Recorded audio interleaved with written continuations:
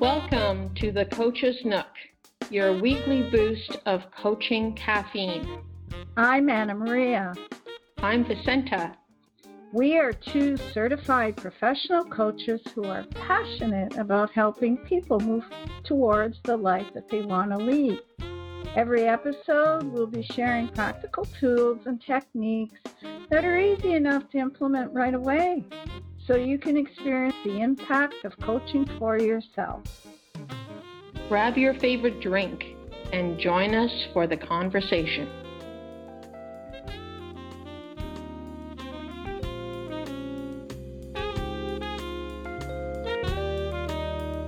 In this episode, we will discuss fear, what it is, and ways to overcome it in everyday life by taking action. And finally, we'll discuss what it takes to be fearless. Fear is a natural and human emotion that alerts us to the presence of danger, whether it is physical or psychological. Sometimes fear stems from real threats, but it can also originate from imagined dangers. The threats that we sense send a message to our brain that stimulates hormones. These hormones basically reduce the blood flow from our bodies and sends a rush supply to our arms and legs, ready for fight, flight, or freezing. Fear is one of the most basic of human emotions, and researchers have found that we are all born with some innate fears, such as the dark, loud noises, falling, and recently snakes have been added to this list. Fear comes from our primitive brain and comes from when we need it to react quickly to a dangerous animal, a particular person, or an event. When we speak about fear, we are talking about something that has a short shelf life. When fear is prolonged, it turns into anxiety. Yes, absolutely. Fear freezes us. It makes us feel bad. It shuts off our creativity so we don't get that out-of-the-box thinking.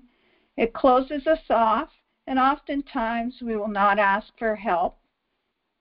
It is an all-or-nothing mindset, so why bother if I can't have the cake and eat it too? Catastrophizing the event by making it much worse than it actually is, so therefore it is terrifying for us to try. It also leads to shoulding. I should have done this, I should have done that, and we end up freezing or becoming paralyzed. An example could be not applying for a job you really want because you are afraid of not being good enough or smart enough, so you choose not to apply. Yes, that's a great example. And one of the biggest fears that we have is the fear of failure. We often don't start a project or apply for a job for fear of failure. As a result, this often freezes us into doing nothing. Yes. And as coaches, Vicente and I know one of the most common fears that we see in our clients is the fear of failure. We help the client deal with this inner block by exploring what the thought and feeling is behind the fear. Once they are able to identify the thought, we as coaches help them develop a new thought based on the previous thought not serving them any longer or no longer being valid. And what comes up for me every once in a while is fear. But now I can recognize it, develop a new thought and feeling around it, so I can kick that fear to the curb so it doesn't prevent me from moving forward or giving whatever it is a try. In essence, I am self-coaching. And I can give the example of starting my new coaching business because this fits the example of developing a new thought and feeling so I could move ahead with following my dream to do what I love and love what I am doing. You're so right on about the fear of failure, Anna Maria. I have enough years under my wings to know that sometimes things go very well and other times not so well. And it's important to keep trying. For me, one of the things that helped me overcome that fear of failure was being coached. It was confronting those thoughts and that inner critic. And it challenged my outlook on life. And it made me look at things differently. And I'm so grateful for the coaching. Yes, coaching is valuable, as we know. And sometimes when we are fearful, we ask the what if question and expect negative responses. However, a much better approach would be to ask, what if it all turned out all right? Or what would be the worst thing that can happen? This puts whatever you're dealing with into proper perspective, and it doesn't seem as traumatic as you thought it to be initially. For example, in my scenario, leaving a secure corporate job, as I have mentioned in other episodes, I now know that I am okay and things will work out and I am doing what I love. And that is coaching and co-hosting this podcast with my friend and fellow coach, Vicenta. It has been amazing. Oh, that's awesome, Anna Maria. I love doing this podcast with you as well. It's been such an amazing ride. One question for you, though. How did you pull yourself together after leaving that corporate job earlier this year? That's actually a great question, Vicenta. I took the approach of looking for the opportunity that was being presented. Yes, I was afraid, and I was asking the what-if questions of how I would financially survive, etc. However, I always remembered what a plaque in my mom's kitchen stated, which I actually have here in my office: God never shuts one door without opening another. This totally grounded me to move forward and follow my dream. I also believe in the abundance of the universe, which I embrace through a new habit of meditation. Oh, that's great, Anna Maria. So it sounds to me like you actually did something, even if it was changing the way you looked at things. You replaced the thought of fear with the thought of hope and faith. You know, that took courage to change your mindset. Absolutely. And the opposite of fear is hope. And hope is action focused. So it feels good. It turns on creativity for creative problem solving. And it also gives us the courage to reach out for help.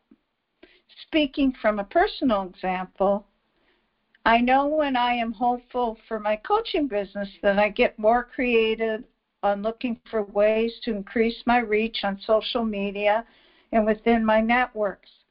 This definitely makes me feel good, and it allows me to reach out for help if I need something. For example, technology related, on how to use a new program or software, for which I learned many in my journey to start my new coaching business, and the last few months, how to produce this podcast.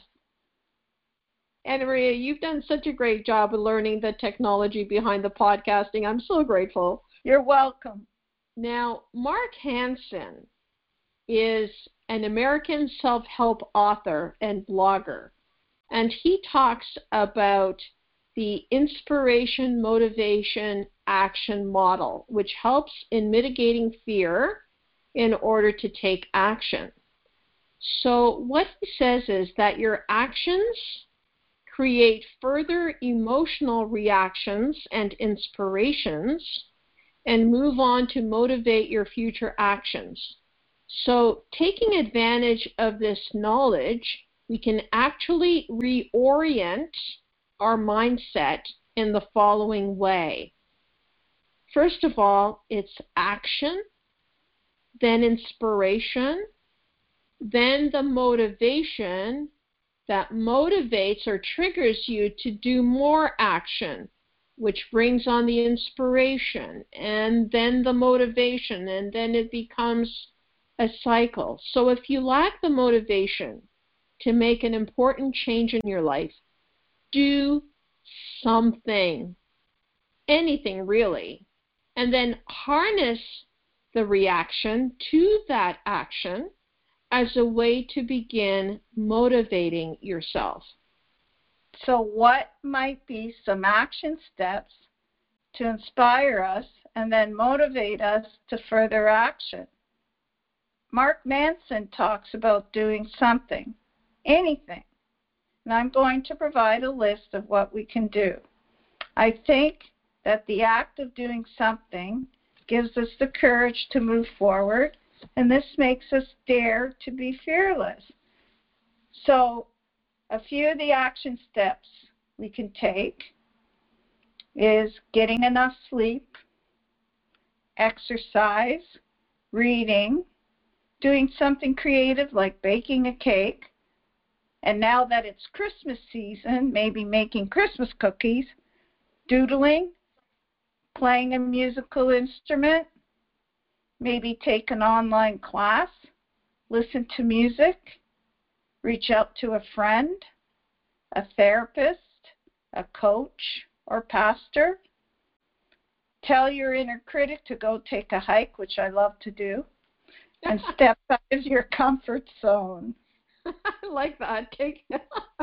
Tell your inner critic to take a hike. I love that. Yeah. And actually on my website, I have a downloadable document called Quick Mood Boosters to help you feel in control, increase self-confidence, and feel good about yourself. That lists more actions you can take to help you do this. In summary, then, we discussed what fear is and ways to overcome it in everyday life by taking action and daring to be fearless. In our next episode, we will speak about what it takes to be resilient. We would like to end this episode with a quote. Your only limit is you. Be brave and fearless.